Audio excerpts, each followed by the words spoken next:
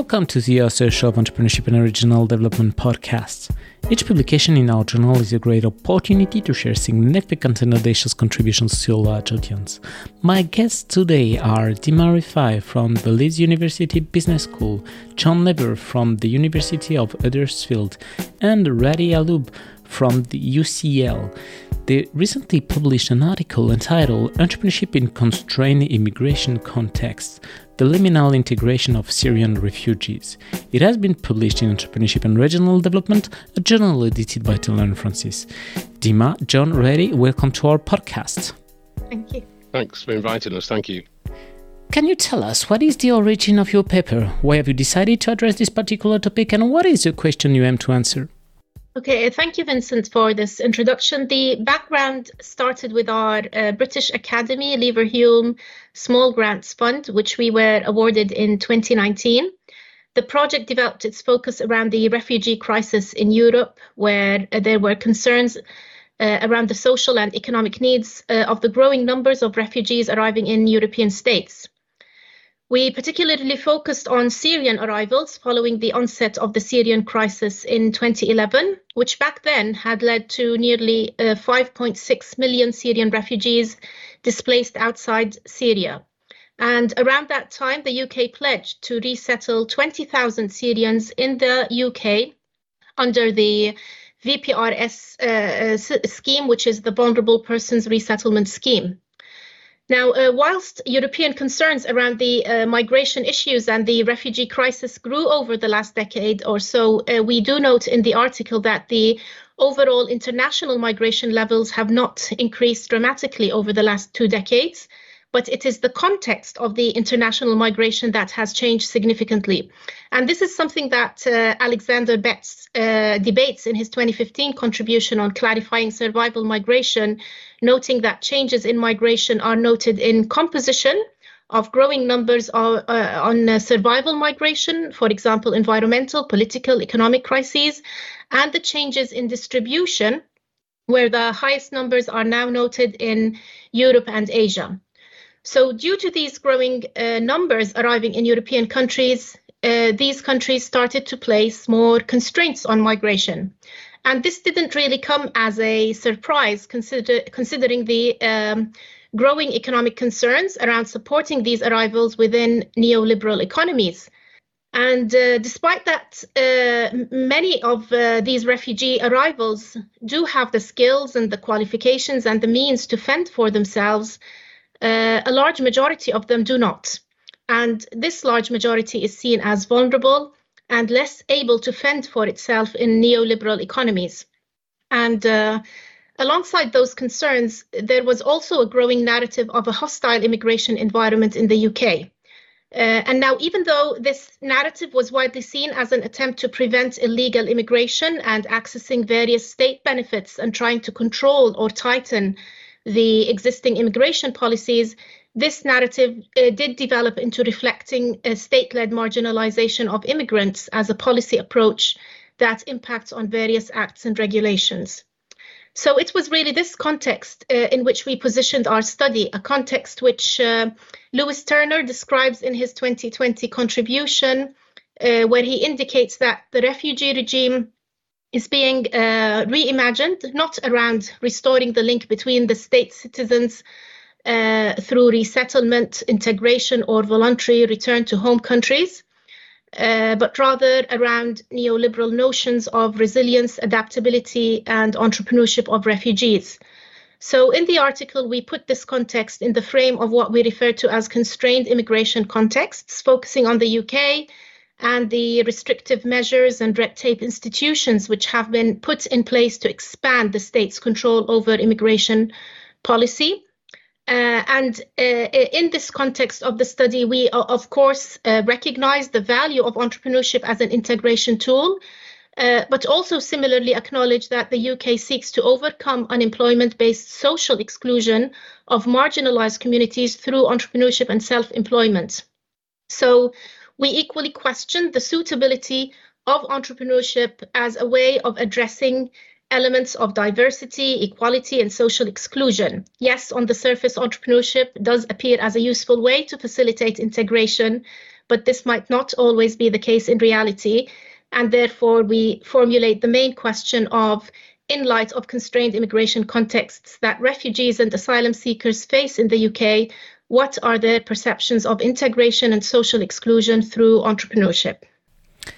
What are the main contributions of your paper?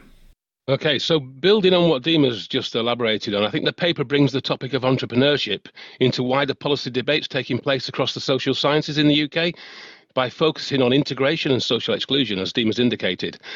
So in the paper, this allows us to bring debates about deserving and undeserving migrants, who's deserving, who's undeserving, into the field of refugee entrepreneurship, contributing to wider discussions and binary distinctions between who's excluded, who's included, who should be excluded, and who are considered worthy and unworthy members of society, and who are considered valuable and less valuable members of society. So this allows us to call for the acknowledgement of refugee heterogeneity in liberal, neoliberal economies, as Deema indicated, in ways that encompass holistic views of integration that move beyond the current focus, the sole focus really in policy, on economic contributions at the expense of all else. So seeing entrepreneurship as an integration tool allows us to argue that entrepreneurship potentially has dyadic outcomes of liminal integration in the case of vulnerable refugees, that is, those without the means and skills to succeed, who are let into the country for moral reasons, and idiosyncratic integration, as we call it, in the case of what we refer to as equipped refugees, so those with the means to be successful. This distinction was evident throughout our work with Syrians in West Yorkshire. When we often asked refugees about these differences and distinctions, they were often aware of them, but vulnerable refugees in particular didn't like the comparison to be made and would say things like, "Oh, don't mention that, don't compare me with those people. You know, their situation is completely different to me and to the majority of Syrians." So I think our major contribution revolves around bringing these debates into the field of refugee entrepreneurship. What was for you the main theoretical or maybe methodological challenges in addressing such a question? Okay, I'll take this question from two angles, the theoretical and the methodological. Theoretically speaking, the article brings forward debates around ill-suited measures to a humanitarian crisis. And this has been challenging considering the paradox of having neoliberal economies with growing expectations from all individuals to fend for themselves, and at the same time the humanitarian responsibilities of European countries as signatories of the European Convention on Human Rights. In theory, refugees, of course, have the right to seek asylum, to receive humanitarian aid, to go through integration pathways, and to return to their own home countries. But what we are seeing is that in reality, they get stuck in limbo or in liminal spaces as we pose it, thus showing evidence that the system is not working and in need for change. Methodologically speaking, the refugee context is often described as an under-examined and hard-to-access research context, which I'm sure is something that my colleagues exploring this context can empathize with. And I would like to reflect on this here. So, for example, in terms of recruiting refugees on our study was challenging, which again is a challenge I'm sure I share with my colleagues who research this area, particularly considering the dependency and the isolation that refugees endure. We had all ethical approvals carefully set, including things like participant information sheets, consent forms, anonymization, voluntary participation, and all that stuff. But we always realized that our questions can add to the burden of recalling traumatic experiences, and we were very conscious about this throughout our fieldwork. To some extent, these concerns were reduced through the multi-method qualitative approach and the multi-level analysis, but it was still not possible to get participants to disclose personal information at all times. Language was, of course, an important element in our data collection. And here I note that my co-author, Radi Haloub, and I both speak Arabic and English, and this certainly made it much easier for us to build rapport and trust with the Syrian refugees, whose mother tongue is Arabic as well. We found that refugees find it quite difficult to express personal emotions around traumatic journeys in English. So having a team who speaks their native language certainly added to the richness and depth of our interactions with them. Of course, all our interactions and meetings were voluntary, so we had to deal with lots of cancellations and rebooking. So the data collection did take us longer than expected. One last challenge I would add here is also COVID. From the moment the pandemic hit, things became more difficult as we could no longer visit the refugee businesses or conduct the focus groups in person, which meant that we had to rethink our methodological plan. As new ways of working were established, we began to plan online activities, which again proved to be very difficult and limiting, as many refugees back then did not have the necessary skills or equipment to engage in online platforms. I have to say it was a steep learning curve, but we thankfully managed to investigate and carry out the study in full.